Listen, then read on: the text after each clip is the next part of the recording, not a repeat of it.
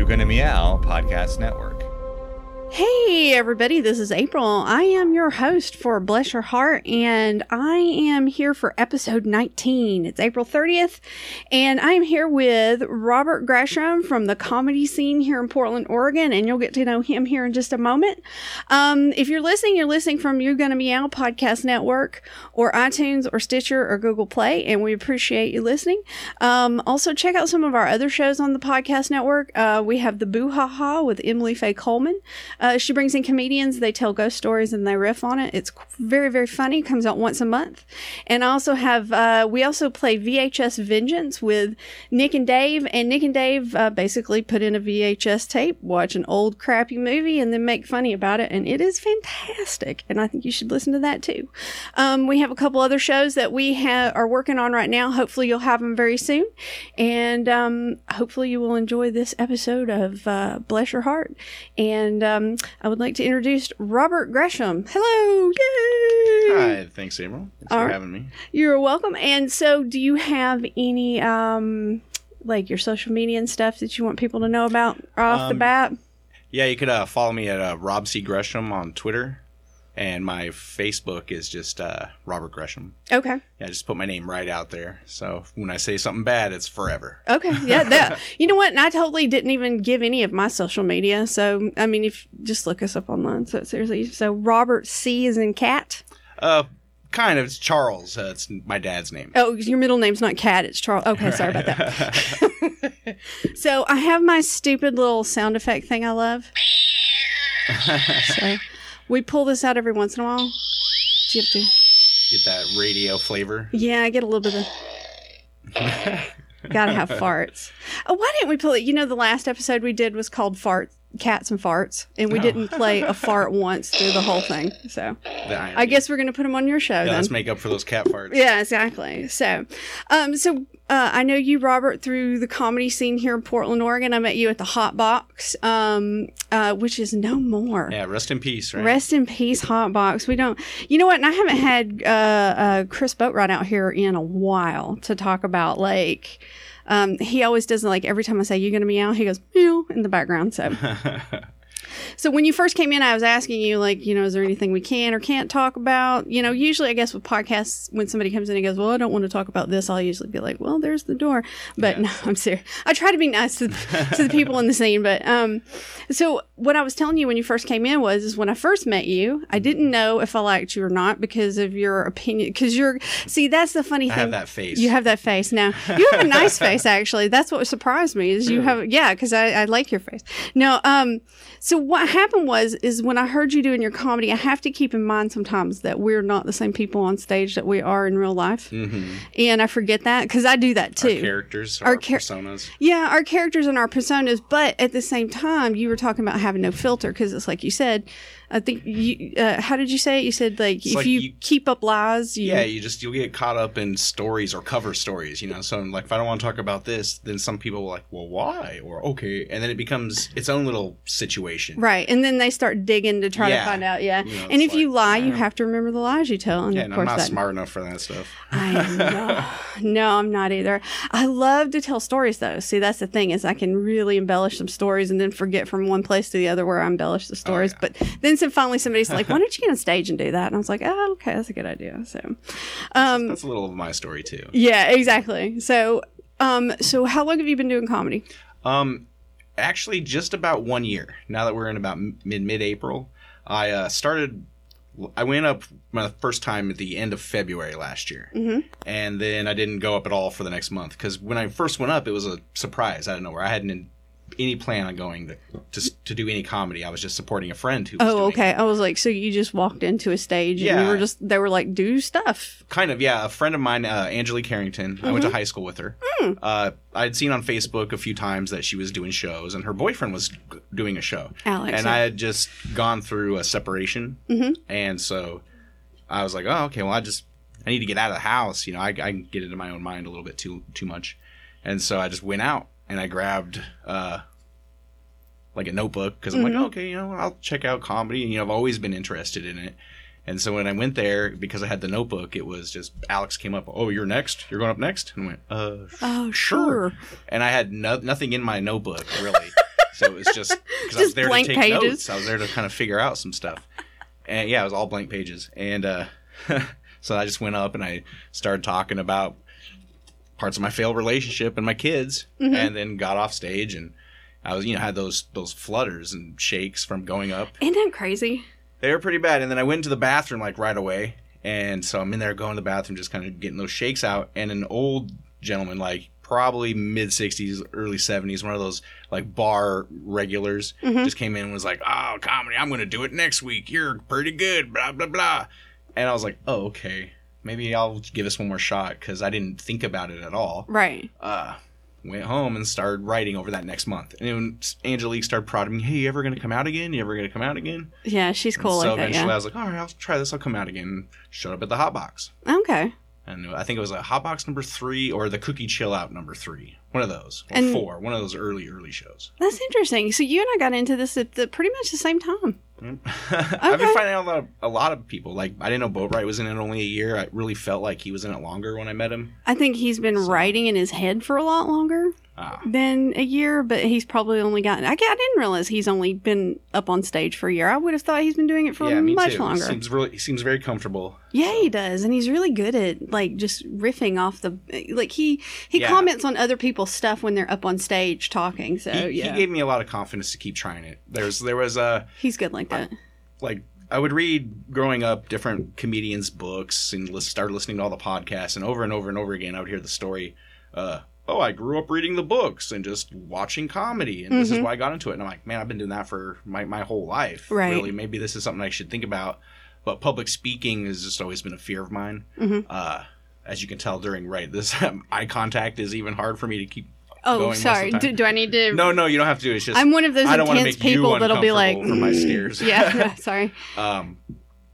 So I never really considered it as something to do. And I come from a very blue collar to almost like dark blue collar background to where people are like, "Oh, you have this idea that's beyond your lane. Get that out of your head. You're a poor person. You're always going to be a poor person." See, I know people who So- think like that. And I just had that drilled into me from like my mom, who was very blue collar. Yeah. So it was like, "Oh, you want to," when I was young, I got like writing accolades from school for short stories. They wanted me to go to these different little classes. And my mom would always, I think a lot of it had to do with money. Right. But a lot of it was like, "Nah, you can't go to that. You can figure out how to cook for a living. You don't write." And so the push in my family was always like, learn how to be in restaurant work, because that's all you're ever going to be able to do. Because that's what they did. Oh, that sucks. So, and it's just, yeah. I don't want to go down that road of like turning this into my therapy session. Yeah, no. No, you know what? Comedy, I have learned talking to comedians and doing comedy that these are our therapy sessions.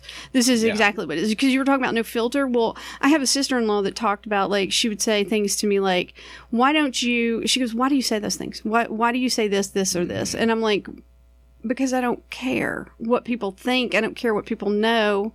Yeah. And again, I never thought about it in terms like that, but yeah, you're right. Like if you have to think about everything you say, it's just easier to have no filter, because then I don't have to think about what I say. It's just always going to be what my truth is. To me, it was a lot of the times tension breakers. Yeah. Like I'm also a kid that got just mercilessly bullied through school. My locker was directly across from the gym door at Roosevelt High School. So a lot of the times when that door, the gym would open, I'd be at my locker and just get bam, shoved in it real fast, slam the door. But luckily the student center is like right on the other side of that. So I could just hit the wall for a couple minutes until somebody help would me. come get me. Because I was a little guy going up through school. And Oh, wow. I developed early on, so I was groped a lot. Oh, So- no. I never got that, and so it just made things weird, and I didn't fit in for a lot of reasons because of that growing in high school. Yeah. No, I totally get So- it. I know we all had our things. So I was going to so one of the things I wanted to talk about is, I'm sure a lot of people talk to you about this, because it's one of the first things that I knew about you was the whole dog issue. Oh yeah, Now, definitely. No, it was interesting because now I'm going to tell you the God's truth of what happened, just so you kind of know where I'm coming from, because I try to, well, also you need to know this about me too, as I'm one of those people that makes really quick instant judges. I think we all do. Oh yeah, that prejudging thing that we're like, oh, we don't do that. Oh And yeah, we're like, that's- fuck that guy. That's how we yeah. get eaten by lions. Yeah, exactly. Yeah. And so when I first saw you, I was just like, well, fuck that guy. He doesn't like it doesn't like dogs. He doesn't like what the, and and me and my husband both got in the car and I was like, did you hear that about that? And he's like, well, yeah, he said he was attacked by dogs. And I was like, do you think that's true? And he's like, I don't know. And I was like, well, because it's one of those things that's like, well, we know he knows how I write my jokes and my stories, and he knows that they're kind of half true. Some of them are half true. Some of them are whole true. It just depends on what it takes to make it funny. I did not have on chocolate Axe body spray. Chocolate is poisonous to dogs. How I know, dare you? I've often thought, how do I finish that joke off with the chocolate and kill these dogs? So there you go. You should say it this way. I wasn't wearing chocolate Axe body spray. I should have. Then I would have at least killed the dogs for attacking me. So there you go. There's a couple of times when I've tried the tag and I'm like, I get more laughs on that. The chocolate Axe body spray. So I'll just keep it there. Yeah, I like it. I like it though. So I'm gonna tell you mine first, real quick. Okay. And then I want you to go into it because I'm more interested in yours. Okay. So mine, I think people have heard mine too, if anybody knows me. So when I was like 3 or 4, our next door neighbor had 2 Doberman Pinschers, and we had just your standard chain link fence between our property. And my dad had told him, he said, those dogs are mean. They're vicious. They come to the gate every time he goes outside. And he goes, I don't want these dogs to attack my littlest one. And you've heard me say on stage that my brothers and sisters were 18, 16, 14, and 12 when I was born. So we're talking I was 4. So my sister above me was about 16 at that point. Okay. And I stepped outside, and those 2 dogs came over the chain link fence and immediately were both on top of me. And my sister saw it. Yeah, my sister saw it from the window in the kitchen, and there was nobody home but me and her. So she grabbed my dad's gun, and she came outside and then couldn't decide how to do it. So she just shot up into the air, and it made him scoot. So then she scoops me up, and I was lucky. I had no tears, no rips. I had puncture wounds. That was it. Oh, nice. Just a few puncture wounds in a few places, but nothing. That's probably why didn't. Yeah, it's probably why it wasn't. Well, 2, I was only 4, and I really, honest to God, I can tell you, I don't remember it. I really don't. The only thing I remember is the next day, my dad came home, walked outside, went into the neighbor's backyard, which was unheard of. Most people don't do that. Knocked on his back door, and when he opened the door, he shot the guy's dogs and said, have a great day, and went home. And so that's what happened to me. Now, I am cautious of big dogs. If you want to know, and my sister's a German Shepherd person. The one who saved me, she's actually has 2 German Shepherds at home. So when I go to her house, like, they don't know me that well, so I'm like, okay, and I stand back and I let them get to know me, and then I calm down and they calm down and everybody's happy. And I'm okay with that. I've always been an animal lover. Right. So, well, in your story that's right why there, I didn't like you. Well, in your story right there's even some pins in it. So I'm like, well, here's some reasons why that didn't happen for me later. Okay. And I didn't want to interrupt if the story wasn't over. No. Actually, that was it. I was attacked. So they for were my killed. version of the story, what happened to me, and it was only about 8 years ago, 9 years ago. Super hammered at my brother's house. We were watching some UFC. Good and stuff. Me and my brother were arguing about something, like brothers do. Like brothers do. Can't even remember what it was. But he was house sitting the neighbor's dogs. Okay. And somebody else at the party called the dog's attack word out on me. Why? Because everyone's drunk and we're dudes. And stupid. Yeah. Okay. Hold my beer, watch this shit. Okay. So immediately the 2 dogs, and these were pit bulls their aggressive owner, kind of like, thought he was Boys in the Hood style, like Mr. Gangster. Mm-hmm. He would make the dogs, shake them was their word. And he'd have the dogs run out of his house, jump into the air, attached to like a tire swing that dangled from a tree, and just dangle from it. Yeah. Shake these tires. So somebody did the attack word on me. I was pulled out of the door, the door frame. Oh. And so I'm just screaming in the middle of the threshold, and nobody else knows what's going on because these dogs are outside, tug of war on my feet. And so nobody helped me until the dogs immediately were able to pull me outside all the way. That is a horror film situation. When they did that, yeah, it started getting clarity once you're that mauled. So as they let me go once they got me outside, but one came for me. I was able to put my forearm up. Yeah. They got me here. When you said came for me, he pointed at it. He pulled towards his face, so it was coming at your face. Yeah, it was coming right. There was just 2 of them. And they were the dogs always described, oh, my dogs are super sweet. I got complete control over them. You don't have to worry. And these dogs were terrified of their owner. But my brother was house sitting. Right. Or owner wasn't there. Wasn't there. So, and at the time I was growing weed with the owner. So there was like all this like, fuck, now I can't even do anything about this dog mauling. But they just took me out. And so for the next day, while I'm trying to recover at the hospital, my sister had taken me there to figure out what's going on. Everyone at the party changed their stories like 5 different times about what happened to me. Man. So, and because we were in drunken blackout situations, I'm like, I don't know what fucking happened. I just woke up and looked down and went, oh no, I'm messed up. Then I go to the bathroom and I'm calling my roommate on the phone. I'm like, what's going on? Why'd I wake up in your room? He's like, yeah, dude, do you see all that blood everywhere? I look, see all that blood everywhere, look in the mirror and go, oh, I gotta go. My ear's gone. Right? So that's where I was still in kind of that, when you wake up from the blackout, you're like, I'm kind of drunk. It's kind of funny still. Right. So I was just making jokes left and right as I'm going to the hospital getting stitched up and all these things. But my fear of dogs didn't kick in for a couple of years. That's what I was going to say. With the blackout situation, I'm surprised. Well, I'm not surprised, but I mean, who knows how the brain works? I know. Well, I don't want to say I know for sure, but something when I went to therapy, and I had to quit therapy because my therapist, I just got these looks from her like she didn't trust me, or I didn't trust her. Like I don't know how it was. Like I felt like she was telling my stories as soon as I got out of there. Like this fucking guy, Check right? this And I out. just couldn't believe it. And so, but something we started to explore was that later at another party, at another blacky out situation, my friends jumped me, or my quote friends. They jumped me, beat me really bad, gave me a concussion to where I couldn't get out of bed for a couple months. Yeah, I wouldn't call those friends. No, I've never spoke to him after that. And it's a lot of it was politics, man. Don't talk politics at the party. I was the only one that was for Hillary Clinton. Everyone else was like, man, Trump. Oh, God. I just got my ass whooped. You got right? your ass whooped by a bunch of Trump people? Awesome. Yeah. Real bad. Because, I didn't make it any better. So I'm like, oh, I'll fight hate with hate. And I told that story at the hot box, and it almost got me in trouble. Are you kidding? Yeah, but no, I'm not kidding on that one. But I don't want to spread rumors and dump people under the You're right. It's for the best fight. Yeah. No, totally. I get that. No.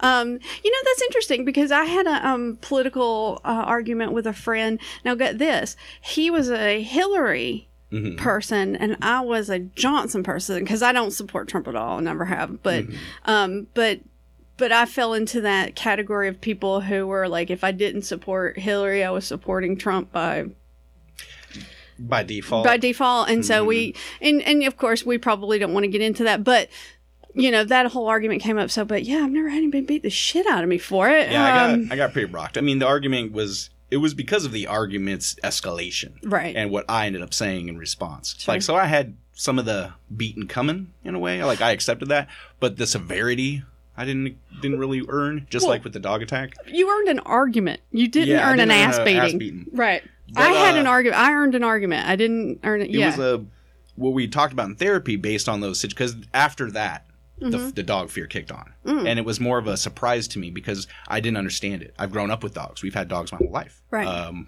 lot of my brothers still have dogs. So it just was weird that suddenly sometimes dogs were freaking me out. And I didn't get it. It was embarrassing. Well, really you're you're an adult male, and B, your subconscious is probably like, no, And I couldn't understand why it was like suddenly start shaking around a dog. And like, what's this about? Yeah. And I couldn't consciously make the connection either. Right. Like, because I wasn't in my brain scared. Like, I wasn't scared of the dog, but my body was scared of the dog. That's interesting. And I couldn't figure out what was going on. And that started happening at first, like, small. And people would like, dude, knock it off. Don't knock it off. You're not scared of dogs. Right. And I was like, yeah, you're right. I'm not scared. Probably because it came out of nowhere, yeah. Getting more and more and more and more. And long story short, what we were exploring in therapy about it was that it wasn't so much the dog attack specifically that made me scared of dogs. It was that something I trusted and used to like turned on me and attacked me and hurt me really bad. And then, of course, it was the same thing with the friends. And because the friends, people who I had trusted, turned on me and attacked me really bad. I just equated the two things. Sure. And to be completely candid, I've never really been the same since that attack from my friends. Or from the people. Like the brain, I don't know, I couldn't get out of bed for a long time. I was dizzy. My whole personality seemed to shift a little bit. Like, I don't know. No, I get you. I get you completely. Sorry for kicking the table a lot. No, that's okay. I had a what do they call it when you have surgery? Not a voluntary surgery, but what is the word I'm looking for? I hate when I do this. emergency surgery? No, it wasn't emergency surgery. Elective surgery? Elective surgery. Okay. That's the word I was looking for. It was an elective surgery. I had a car wreck when I was 18, and it did something to my ability to pull up words. Sometimes it happens occasionally. It's very weird. But anyway, yeah, I had an elective surgery. I was under for 8 hours, and it changed my personality. When I came out, I was a completely different person, and I found out that it was that there's something called they used to call heart brain. And they associated it with, or heart depression. They associated it with heart patients because they would go into surgery and they would come out, and then after their heart surgery, they'd be depressed, and they were associating it with the surgery itself. Like the person is depressed because they've had a heart attack. They've let their health go, so they've had a heart attack, so they're depressed about that. And what it was is the anesthesia was actually changing their brain chemistry, and they started associating it with other people who had had long, massive amounts of surgery. So mine was through anesthesia, so I changed my personality that way. I actually had to start going to see a therapist as well. Started seeing a therapist. I'm on medication, and the medication over the past 3 months has really, my husband has even said that my personality is coming back. I've been scared to take the medication they gave me. I was for years, yeah.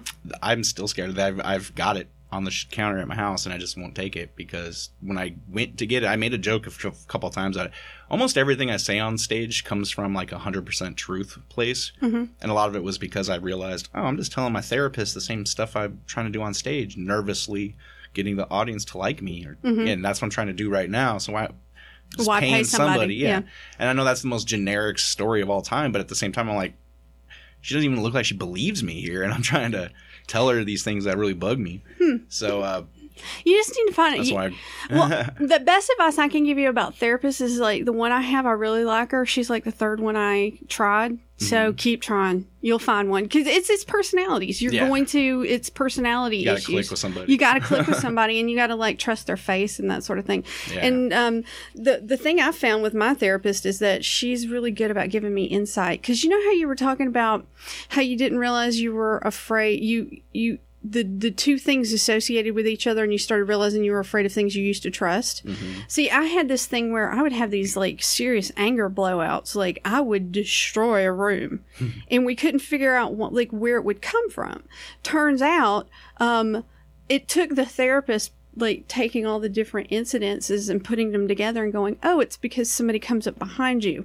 And then I suddenly realized, oh, that's why everybody talks about me being slow, and it's not me being slow. I'm actually a pretty fast walker, but I always pull up the rear. Alert. I'm alert. I pull up the rear of a group. My father-in-law comes to visit, or I go visit him. He and I are constantly like putting our hands on each other's backs and going, no, after you, no, after you, no, after you. And it's me not wanting, like, I got to know what's behind me. I want to know who and what's behind me. Yeah, so. that's gotten more of a habit with me now, like sitting at the very back of the bus so that nobody's behind me on the bus, especially with the bus dangers I keep hearing about.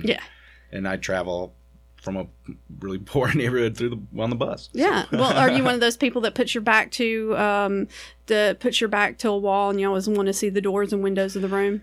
Sometimes it's weird. Like in a restaurant, I almost don't care. Like, I don't know, certain atmospheres change your attitude. Change my safety level. Well, have you ever seen The Fisher King? Yeah. Okay. See, The Fisher King is what made me have to watch Doors. That's why. Goodfellas for me. Yeah, was it? Well, it's just the Robin Williams character sitting there and his wife's head just blows off onto his face. And I was like, okay, well, now I have to watch Doors. See what's behind me. I got to see what's behind. Well, that's already a thing, but that's really a thing. With my dog stuff, that's my main trigger is the dog behind me that I don't know is there. It's like when you stick the cucumber behind the cat. The cat's like, fuck! Yeah, that's how I am. If I'm like, oh, everything's there's a dog! And that'll surprise me because it's that out of nowhere. Didn't expect it kind of a thing. But usually it's the owner of a dog. And telling my thing on stage has kind of gotten that. I've been able to come more to terms with that. Right. And like Chris S. Smith, he has dogs. And I go film my Hot Steak show. Hot Steaks and Hot Takes. Look for it on tell YouTube everybody about Robert. that. Yeah. Here, I'll put a link on that. But he's got dogs, and so they'll constantly be coming over, and I'll be petting them, and other guests are like, dude, dogs? I'm like, yeah, I know it's going to ruin my street cred. Here, can I ask you some other questions? Oh, sure. Are you afraid of small dogs? More so than bigger dogs. Really? Like pit bulls specifically I'm scared of because they're the ones. And they're so strong that I don't always trust their owner's ability to take care of them if something was to go wrong. Like that leash is always going to be a better trainer than perfect training. Right. So if you ain't got your dog on a leash, I'm already like, all right. But small dogs, because they're more aggressive. Mm-hmm. You know, people will often with the dog thing, because I just like throwing out part of my, here's another dog murder. Here's a dog killing another kid. And it's not because I hate dogs at all. It's because I want there to be a little bit more awareness about this thing that does happen. Mm-hmm. There's so much, my camp is like this about dogs, and there's these fake myths about the pit bulls, or these things about, these stereotypes that aren't true. And I'm like, well, yeah, but let's get together on the stuff that is kind of true about both parties, and let's figure out some of these problems. Yeah. Like, I consider the problem with pit bulls overbreeding of them, and people who can't probably take care does of make them crazy. Yeah. So once they're overbred, they just they go to pounds. Yeah. And so people want to rescue animals, and so they'll get animals from pounds who've never been cared for their whole lives. And then because they don't have the training or sometimes the patience, they're like, oh, okay, well, my dog, he's fine. He never bites anybody because he didn't bite me yet. Right. Until he tears somebody out. 50% of dog kills are to their owner. Really? I didn't know that. Oh, that's terrible. The amount of dog, like, I don't want to throw out statistics to become like get all the comments like Robert's lying. He's part of the propaganda machine. But there's over 400,000 dog attacks per year in America, which is almost the same exact numbers of reported domestic violence cases. Wow. But nobody cares about the dog bites. Yeah, there's only a certain amount of murders each year, but the amount of maulings that permanently scar people is huge. It's about 100,000 per year, and it's mostly small dogs. Really? Because the small dogs will just rip out part of your eye socket. Ooh, you're like, you're alive still, but your life's gonna suck for a little while. Yeah. Huh, I never thought about that. Yeah. Or they get mailmen. 4,000 mailmen they report being attacked every year. Yeah. There's reasons they carry mace. All these other things. In the Bible, let's go there. Oh, dear. Beasts and stuff like that. Those were the dogs. When they talk about beasts, most of the time it was like the feral beasts. They were dogs. Because they didn't have sanitation. And so dogs were used to, like, clean them after humans. I mean, dogs have always really been connected to our evolution as a species. That's why they're our best friends. I don't hate dogs, but we've used them as tools or burden animals for a long time in different fashions. And it wasn't until we stopped needing the protection of barking to tell us that danger was coming that we started domesticating the dogs more to become household friends of ours. Right. They were always these tools of aggression to protect us. And some of that doesn't shake out of their breeding. No. But, we can all train dogs to be nicer and sweeter. Well, yeah. Well, you can just breed edit them. all this out. No, you can breed them to be nicer and sweeter. I mean, I had a fucking Pomeranian. It's training, Yeah, Pomeranians, those were always the meanest ones I've ever That's seen. the most vicious little bitch you've ever met in your life. I love that little love that little monster. My aunt has small dogs, and they love her and are very protective of her. And she comes over every Friday to play marbles at my house with my mom. And these dogs, they go after you. They bark at my cat. They bark at the squirrels and the rooster outside. Oh, well, you know amazing. what? I got news for you. The meanest creature in your yard is your rooster. Oh, it's in the neighbor's yard. Oh, okay. No, fucking hate roosters, man. They are mean. We have a cherry tree in the backyard, a really big one, and we get a bounty of cherries every year. And for the longest time, it was just the domain of the squirrels. And then the neighbor got the rooster and their chickens. And so the squirrels like really migrated towards our yard to get away from them. And then the crows came 2 years ago. Now the crows are way tougher than the squirrels. So it's like a battlefield in our backyard. We don't even go for the cherries anymore. Like I'll wake up, there's dead squirrels out there, like real dead squirrels all the time. Yeah, I think about trying to record it and put it on YouTube, but you can never catch it. The fights, and they happen in the tree a lot, so we can't see it. Well, yeah. Well, my sister lives out on a lake in Georgia, and they have geese that live on the lake. Oh, my. And so, like, all the neighbors hate the geese because they poop in the yard, and it's slick, and it's messy, and it's horrible. And on top of that, being Georgia and lots of woods, there's squirrels everywhere. Well, squirrels get in your attic, they get in your gutters, they destroy things. And so my sister is constantly fighting them. Yeah, they're monsters. And one day my sister told me that she said there was a hawk out there and that it swooped down and it grabbed a squirrel, and she saw it grab the squirrel. Yeah, and just took it. And it landed on the tool shed behind her house, and she said she's never seen anything like it. She goes, because this hawk is holding the squirrel and then reaches down with it and just comes up, and when dinosaurs. Yeah, they are dinosaurs. That's why chickens and roosters are so mean. They're little dinosaurs, and they eat those meat. Crows too. I wonder what dinosaur they were. I know. Because they're killers. Yeah, and roosters and chickens eat meat too. That's probably why the squirrels were scared of them because have you ever seen Joe Rogan's video of a mouse getting in his yard? No, I've never seen that, but I've heard that chickens will eat other chickens like when they get like sick. Oh, like, yeah. Let's get this one out of here. Yeah. They'll go for the weaker of the group and take them down. They're mean. Well, it's not mean. It's a survival instinct. Oh, it's yeah, like, well, you're useless to us, so we'll just eat you. So but that's what makes their we eggs so humans good. are like that, even though Totally. we don't say we are. Well, that's you know what, that is the one thing I have always talked about with other people is that people won't admit to how horrible humans are. Like, I think it's just our creature type, you know, and it's like the praying mantis. This is my example I use a lot. They'll kill their mate after mating, and that doesn't make them evil. It just is like a horrible thing they do. That sucks that that's the way their mating ritual goes. But look at all the rest of the animal kingdom. Some people have some, fucked up ones. Like we're always like mean in the office or however dudes go about the mating ritual. Yeah, exactly. But you're like, how long have we really been allowed to work with ladies? Like 50, 60 years? That's you think about it that way. So it's like, this is still a new experiment that we're failing at. You know what? That's a good point. I've never thought about it like that. I mean, honestly, 50 years ago, what you and I are doing right now, even if the technology existed, we wouldn't be doing this because... the whole Pump Up the Volume movie was based on some kid doing a podcast in his basement, and then the feds are like, no podcasts out of your basement. Right. There's a whole movie based on it, and now we're like, yeah, let's talk shit out of our basements. Or this lovely studio. Or the fact that I'm a married woman with a dude that I barely know. I know. I mean, at least the window's open. I hope there's proof that everything's cool in here. We have recorded. My hands are above table. You're on video. Oh, see. You're recorded. No, I seriously, when you came in, I was talking to you about it, and we're about to go mobile with this. Like, one of the concerns about this room is like, I'm like, I'm in this little tiny room with nobody. Not a lot of protection. Not enough protection. Yeah, so I worry about that at the comedy room sometimes. Like, really? I mean, I've seen, before I even tried to get up on stage, like that time when Alex brought me just up, I'd watch a lot of comedy videos online. And one of my favorites were just watching comics get attacked by people in the audience. And so I'm like, I don't want to say a joke that some drunk person takes the wrong way and attacks you. Because I kind of look at comedy, like not just me as a performer of comedy, but like what is its role at the place you're doing comedy at? It's still to sell drinks. Yeah. And I did karaoke for a little while. I mean, after I got Pitbulled, I had to figure out ways to make money, and they have slowly dried up to where you'll see me in one of those tents soon. But I did karaoke for a while, and the whole point of that is just to sell drinks.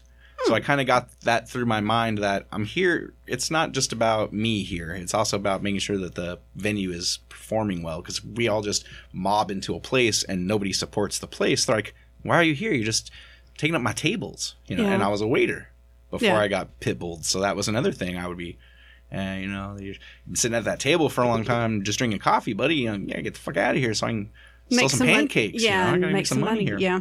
No, I can see that. Yeah. So I sometimes think about that at the comedy club, and that knowing that in my head, there's going to be people drinking, and if you say the wrong thing, or if someone gets too drunk, that they could attack you. And I look around, and some of these places aren't very safe. I've been.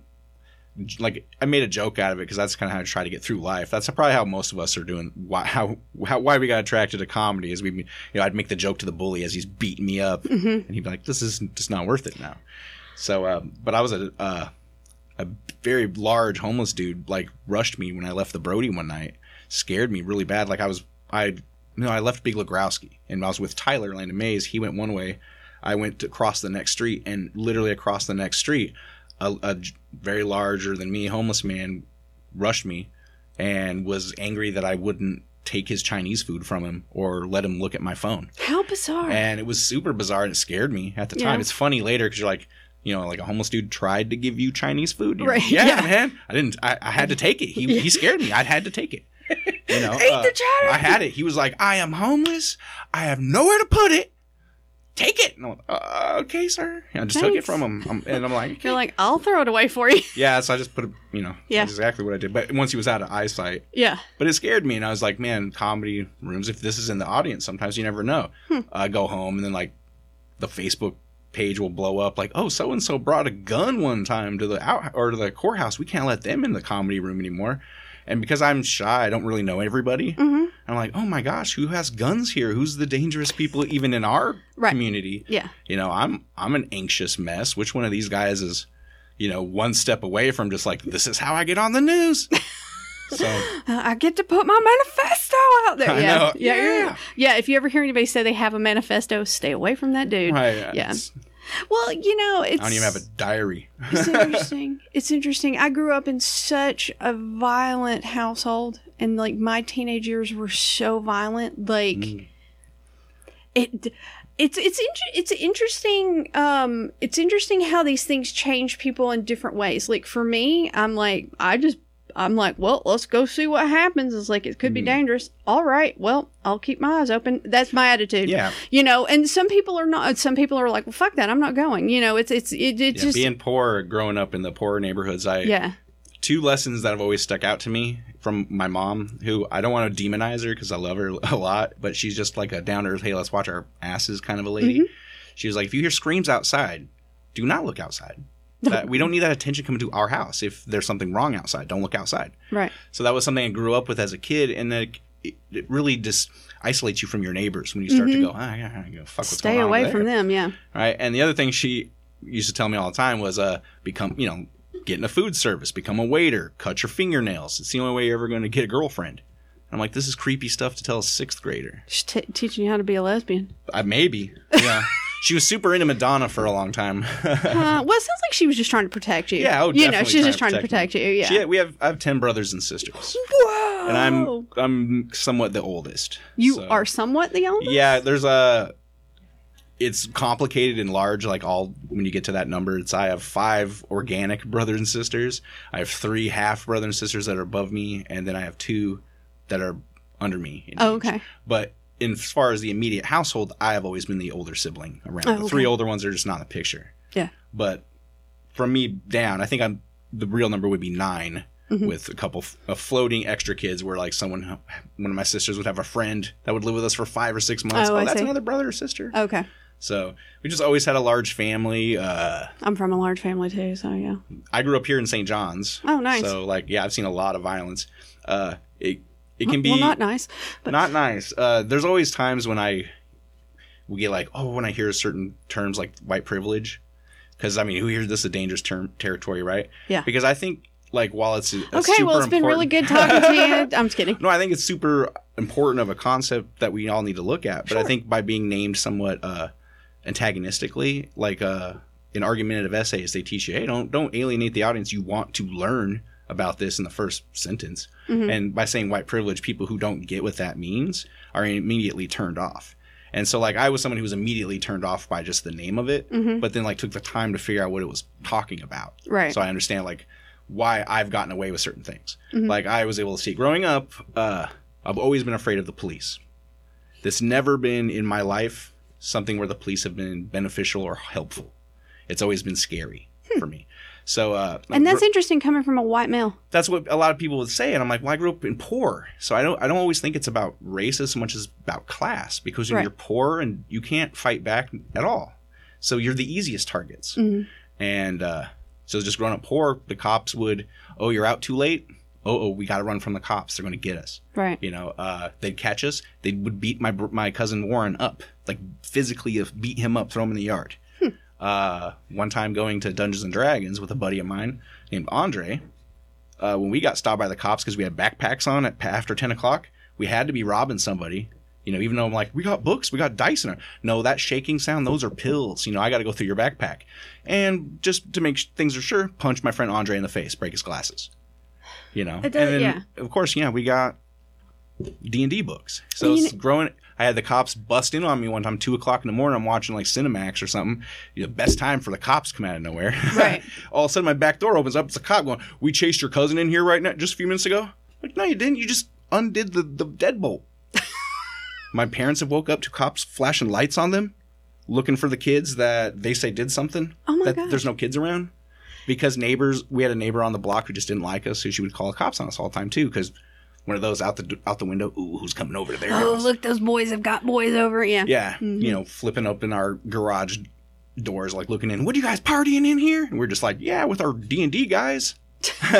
Ooh. Yeah. We're storming the castle. I just critted. So that was something that's always kind of, bothered me about the cops. I had my brother. He crashed his car drunk driving. I don't know how many years ago, maybe 5, 6? No, had to be longer than that. Maybe 10. He rushes into the house, wakes me up. Oh, Robert, blah, blah, blah. You got to help me. We got to get the car back. I worked at the movie theater at the time, so I was a manager, just threw in my work uniform back on because it's crumpled in a heap at the bed. Put it on, go out and see him. Like, yeah, your car axle's off the car. It's in the neighbor's yard. You got to go get Dad. Turn around, start walking back towards the house. A cop comes towards me, flash the light. Like, what are you doing? I'm like, oh, my brother. I put my hand up like this. The cop who was behind me that I never saw grabs me, twists me up, never identifies themselves. And, of course, I'm scared because you get suddenly somebody's restrained got you. from behind. So I restrain a little. Or, what's going on? You struggle, and yeah. he, bam, smashed me into a car. Then threw me in the back of the car where I had to sit for 40 minutes while they realized that, oh, yeah, he was just honestly looking at the accident and telling someone else to go get help. So I myself have had run-ins, random beatings with the cops, never been able to trust them. Huh. So that's something that always bugs me when people are like, rah, rah, rah, you don't know what it's like. I'm like, my whole life I've known what it's like. No. It's being poor is not a pass to like getting away with stuff. No. It's the opposite. You can't tell. I saw somebody post on Facebook not too long, actually today, saying that when will poor white people realize that the government doesn't care for you as much as it doesn't care for it has nothing to do with race. It's class. It's like you said, it's class. And I think a lot of the class arguments with like the poor middle class gets tricked into people. When you're poor, you start to go like, well, what affects my immediate house, like my bills, and those people can be convinced the most of, well, I'll make your job come back. Whew, I need that job back. Okay. Yeah. That's the easiest thing. You're going to make my bills go away? Okay, because I got bills. Right. And that's what I think people hear all the time. They get convinced of that. Oh, I'm going to... And when the government gets too crazy, they're going to take my guns. Oh, you're going to keep my guns? Okay. Yeah. So I don't think that a lot of times they're as these racist, ignorant people. I think that they're just looking out for their backyard without really thinking about the neighbor's backyard or how the neighborhood affects the city, and that's where it starts to spiral down because everyone's just thinking about themselves and how they're going to get through while everyone else gets taken advantage of. And the next thing you know, you're like, oh no, we're all poor. None of us can get nothing now. Yeah. We don't have water that works anymore. Stuff like that. Yeah. I've heard, I've had a friend once comment that he was like, people talk about wanting to see the whole system just fall apart so that we can rebuild it. And there is a certain amount of attraction to total. It seems romantic. It does, but people lose their shift. The Wi-Fi goes out on Amtrak, right? So I'm like, oh no, the system falls apart. Yeah, if the water doesn't come on, but it's like he says, the real riots will start when the water and electricity doesn't come on for more than 10 minutes. What is it, Joe Rogan, who's like, the lights go out, what are you going to do? I'm going to wait. It's honestly, I think that's what I'm going to do. All of our money's in banks. Yeah. So we just next morning turn on, we don't have money. And we don't have power. We don't have water. What do you do? Like for the first day, most people are going to go, there's probably something weird going on. We'll just wait this out. And the next thing you know, you're like, oh no, there's tanks everywhere. Yeah. We waited out the wrong way. I don't know. Yeah, it is a weird situation. I'm just going to let the tanks get me. I don't have enough energy. I'm the same way. I always said if they talk about Japan bombing the West Coast, I'm like, do it. Yeah. I'm going to drive right towards it because I am not a survivor. Am I throwing you off looking out that window a lot? It's my eyes just... No, I watch my audio. No, I just... I'm just watching eyes, sorry. Okay, sorry. But it's, I'm going to drive right towards it. I want nothing to do with it. Now, it's interesting. And of course, it's all about experience. It's all about where we are, what we've put ourselves in and that sort of thing. Like with me, I've had 2 incidences with cops in the past year that are not terrible at all. And they're hilarious, actually. High five, yeah. And with purple hair. Now, I talk about this when I go home. When I'm in the South, if I go to a mall, a Walmart, a Target, or anything like that, with my tattoos and my piercings and my hair, I get followed immediately. I'm immediately considered a threat. My sister, it drives my sisters crazy. They'll be like, these fucking cops are following us. And I'm like, it's me. Sorry. It is what it is. I know that's like too. Yeah. But out here, I don't have that problem. I don't have that problem in Oregon at all. I was going through Beaverton. Do you know the Beaverton area? Oh, yeah. Okay. Do you know Beaverton downtown? Not so much downtown Beaverton. I knew Tigard a little bit, but the Southwest. Okay. That Washington County. Yeah, Washington County. So in Beaverton, in downtown, there is a 5-way stop. It sounds odd, but it is. It's a 5-way stop that comes from 5 different directions, and there's one point where Sounds confusing. It's very confusing, and the lights are confusing. And one day I pulled through, and what I was supposed to do was go through my light, stop at the next light, which was literally 1 car space, and then wait for that light and go. And I just went right on through that red light, which had cross traffic going.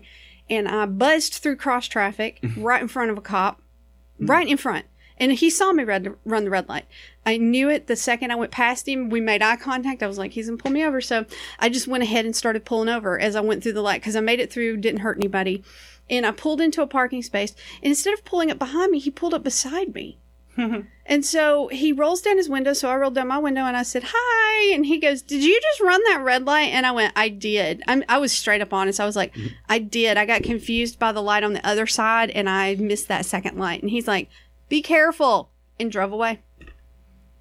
Well, that is lucky. Yeah. I mean, I won't say I haven't had my own, like, luck brushes as well. Yeah. But it's always been Sounds like you've had a lot worse than I have. They're characters of terror to me instead of someone that's like, call for help. Yeah. You know, in my experience, it's like, oh, I need help. I should call one of my relatives. Right. You know, they're going to know what's better than the cops. They're going to know how to keep this in the family. You know, I don't know how to keep this without making it crazy. Exactly, yeah. You know? Well, the other one was actually 2 days ago. I was at Starbucks and I had my headphones in and I was listening to Fuck the Police and I had the good classic. Good classic. I had one of the headphones strapped over my arm, over my shoulder so you could hear it. And I was standing there getting my coffee and I was talking to the girl and it was like, fuck the police coming down from the underground, going off on my right shoulder. And there was the cop had walked in and he was standing right behind me and I didn't see him. And so I was talking to the girl. I was like, all right, well, have a great day. And I picked up my earbud off my shoulder and I put it in my ear. And as I was turning around, I'm standing there looking at this like 6'2" cop. And I was like, hey. And he's like, fuck the police, huh? And I was like, straight from the underground. And he's like, right on. And that was it.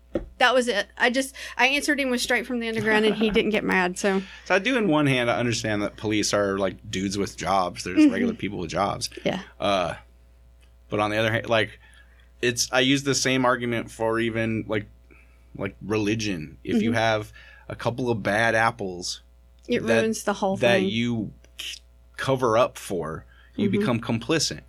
To me, it's like, if you're gonna, with like the Catholic stuff, if you're gonna protect the child molesters and just move them around, you know, you're just as bad. If you're gonna be the one that says, oh, you know, we don't blow up people, but those guys over there that do, we're not gonna denounce them.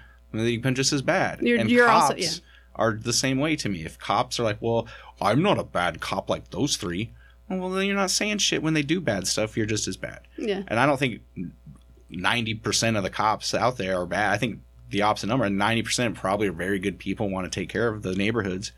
But because they don't stand up when the 10% or 1% do some shady shit, they all become bad. And a whole generation of people grow up not trusting them. This is true, yeah.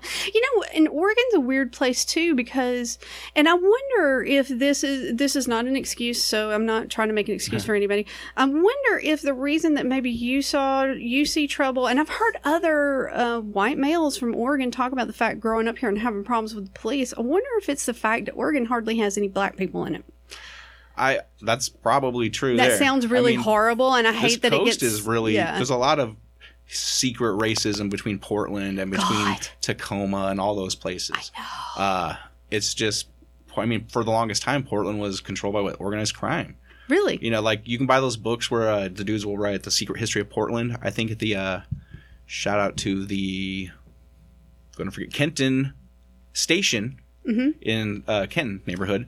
You can buy books there from an author. He is like The Secret History of Portland. And they have a Shanghai Tunnels tour and entry there. So, you know, the Shanghai Tunnels existed when people would, you know, steal you and give you out to ships to, you know, for the slave trade or whatnot. After that went away, those tunnels were still used by the organized crime to bootleg. Oh, yeah, I remember hearing about that. These tunnels were, I mean, Portland's had a very criminal background for the longest time.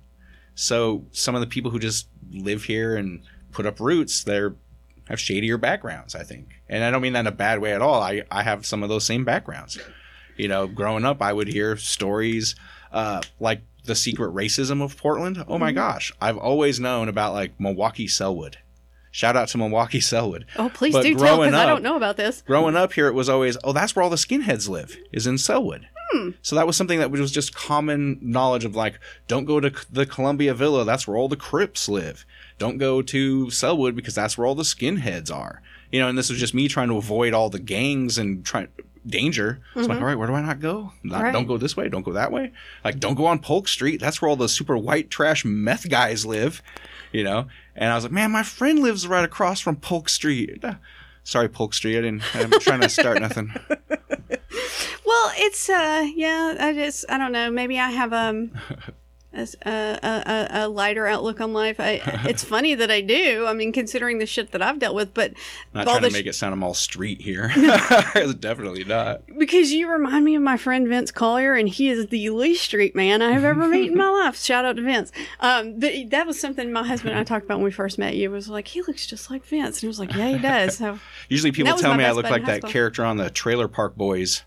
Like if I have a goatee, I don't know Trailer Park Boys. I had to avoid it because it's too close. Someone says, "Oh, you look like the Trailer Park Boys guy." I'm like, my innate Portland hipster triggered, and I'm like, I'm never watching that shit. Like, well, I'll never be like that. I'm never gonna do that. And then every single time I decide to go goatee, they're like, "Oh, so and so from Trailer Park Boys." And it's that hair color and the curls. I think I don't know. You're that's the red and the. I once had more red than your hair. Once had an old woman come up. I was a ticket teller at the Coin Center Theater. She came up to me, and we had a large line of people. So I'm like, just getting ready to like cockily tell her, "You have to go back in line. The movie's not out yet." So as I get up to give her that, she just boom, palm smacks me in the forehead, and when I'm shocked, everyone's looking at like, "What the?" This woman's like old cute lady, blah! And she's, "I just wanted to tell you have the adorable hair." And I'm like, "What?" And I'm just like, and she walks back to line.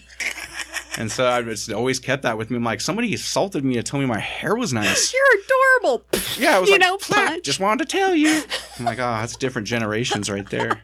That is weird. You know. Oh, my mom walked up and picked a baby up out of a cart one time, like at a Walmart, and I'm like, "What the fuck are you doing? Are you trying to get killed?" Like this. You wouldn't even think about it back in the day. I know. This woman could have come up and been like, "Don't touch my baby," you know. And I was like, "Yeah, people are weird." So yeah, I remember reading about the Shanghai tunnels and the criminal history.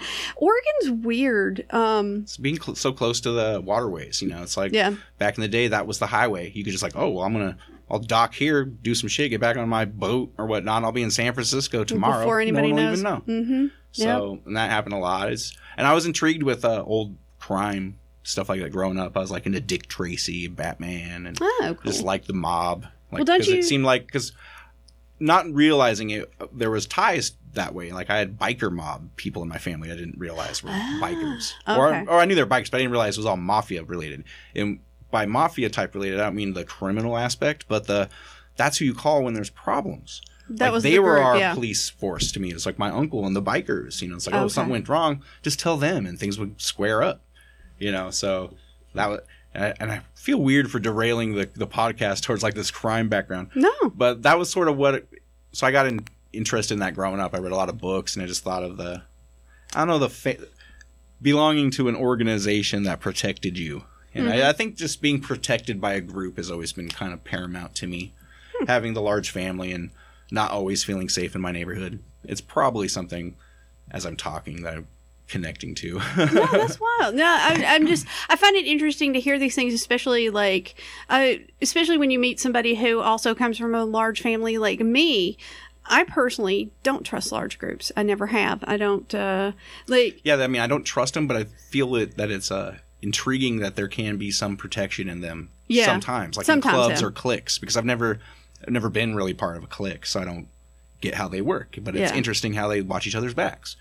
So have you ever experienced a mosh pit then? Yeah, I've experienced it.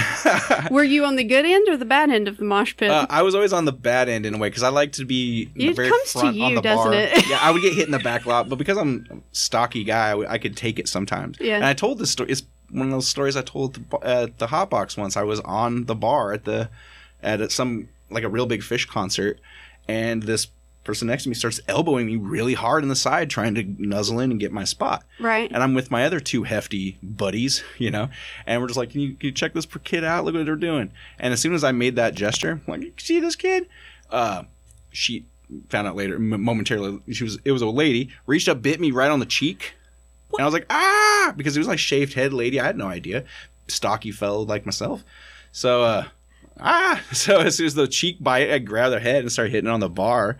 And then realized, oh no, it's a lady. You're one and so of the I stepped back nicest and go, people I know. because I didn't know it was a lady. But it's one of those, I got attacked so much growing up in high school that it got to a point where there was, if you're in real danger, you got to stick up for yourself or it can get worse. Yeah. And so there was a case, like when somebody bites you, that was always like, that's it. They're biting me. I don't know what's going on in their mouth. I need to punch your face. So it was like, and just the bar was right there. So it was, bah, boom. And then, oh no, it's a lady. And so I, release, and they pull a lady over the bar, and I can see when they ejected her. So I'm like, oh no, I feel so terrible.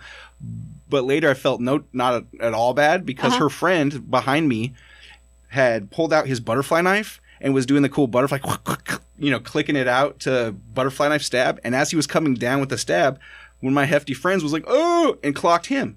Oh, shit. So it was like a whole thing I didn't know was going on. And this is a real big Fish concert. It's like emo pop ska or something. It is crazy. So there shouldn't be violence there at all. But yeah, that was the mosh pits would come to me. Well, I'm going to tell you something.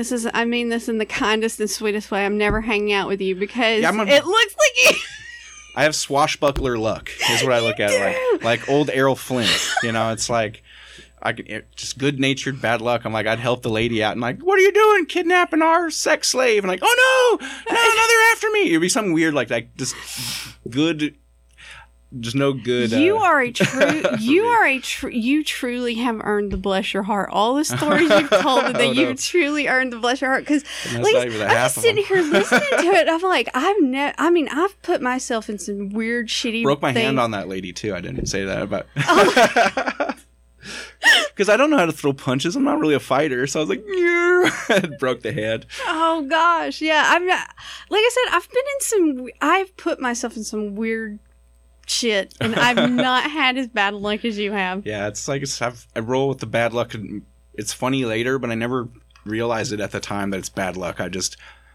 I always think something weird's going to happen. And sometimes it does. And I just prepare myself. And I'm like, oh. Here's a weird thing.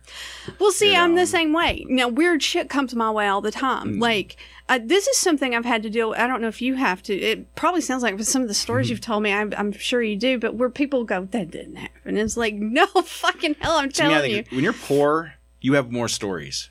It's just, you get yourself into weirder positions because you just, I don't got a lot of money. I guess I'll go do this. You got to try to find ways to entertain yourself. Yeah. I never thought about it. Other poor people or other people pursuing money. Yeah. You sometimes interact with them. It's like, oh, you're trying to have fun out here for free. We're trying to make money out here on you guys. Like, oh, no. So, like my share of, that's like where a lot of my humor came from, was trying to get out of those situations by being funny. And so and I did most of the time. Right. Yeah. One of the situations for me I found myself in when I was in high school, I was friends with a guy who had, like, it was a black dude and his girlfriend. They hung out like at the school all the time, and he and I were friends because he was friends with Damon, which was Damon and I were just friends. We weren't dating at the time, right? But he was friends with Damon, okay. Well, let me tell you this too. Damon was our valedictorian. He was this tall, skinny dude who knew everything. Really smart guy. He was really talented in music, and pretty much everybody liked him, but he was one of those people that just, the jocks were going to come after if they felt like it. And there was a few who picked on him, but not many. But this guy, Reno, who was a buddy of ours, was like... I have a friend named Reno. Really? Does he have a brother named Dallas? I don't know about a lot of his other family. Okay. I went to a quest with him. That's just an unusual name. He used to pull the gun out and like, this is going to be a fair fight, and have the gun out in the air, and people are like, okay, dude. And he wouldn't let anybody pick on Damon. And one day, his girlfriend, after they had broke up, had caught me in the hallway and was like, I'm going to beat your ass. And I'm like, why? And she's like, you stay the fuck away from him. And I'm like, but I'm not dating him. We're just friends. And she's like, stay away from him. And I'm like, all right, whatever. And me being a little smart ass, kid who's got away with anything anyway. I always joke that Damon was the valedictorian and I was the girl with the blue mohawk that smoked with the teachers out behind the school. And that is a God's truth. And so I was coming down the hallway probably about 2 or 3 days later, and her and 2 girlfriends were coming at me, and there was nobody. This was one of those cases where I went to the bathroom. Slow walk, Mean Girls. It was, and I was walking down the hallway, and it was like it's one of those Western scenes where it's 3 against 1, and then you can hear the womp, womp, womp, you know, and you're like, oh. And it was one of those cases where I was like, okay, I'm gonna get my ass beat, but I'm going down fighting. And I took the fight stance. I was like, this is what it's gonna be. This is what it's gonna be. And then all 3 of them started coming towards me, and then they all threw their hands up in the air, and they were like, whatever, and walked off. And I was like, yeah, motherfucker, come back. I'll fight. You know, me trying to be badass at this time. 3 girls, and I'm like, come back. And I turn around, and Reno and like 2 of his buddies are standing there, and they're like, ha ha, we heard you were gonna get your ass kicked, and we stopped it. You're like not that tough. And there's the giants behind you. Yeah, and they were like, you thought you were tough. And I was like, fuck you. But, I would inherit a lot of beefs from my sisters. Yeah. So they would cause some problems, and then I would just get it. And like, oh, your sister stole my boyfriend's, blah, blah, blah. Oh, I don't know anything about that. What do I have to do with that? Yeah. You know, I get attacked by girls all the time at school for it. I'm like, I don't know what to do. Yeah, you can't hit it. And of course, can't fight back. Can't fight back, yeah. Well, my brother, I have 2 cousins named Linda and Brenda. I think they're both passed away now, but they're my oldest brother's age. So they're like 18 or more years older than me. And one of them got into a fight in high school one day, and my brother was standing there watching. Somebody's like, Nick, jump in there and pull her out. And he's like, hell no. He's like, I've been in a fight with her. Fuck you. She'll kill you. Yeah, I had to get to a point, I think it was maybe the beginning of 8th grade finally, or probably 9th grade because I was in Roosevelt and it was still happening, where I had to have I had to defend myself in an epic way to where people were just like, oh, Robert's crazy, you know? And like, I got pulled into the office, one of those like, we're worried about, you know, some of your fiction. Are you going to shoot up the school? You don't like the clothes you wear.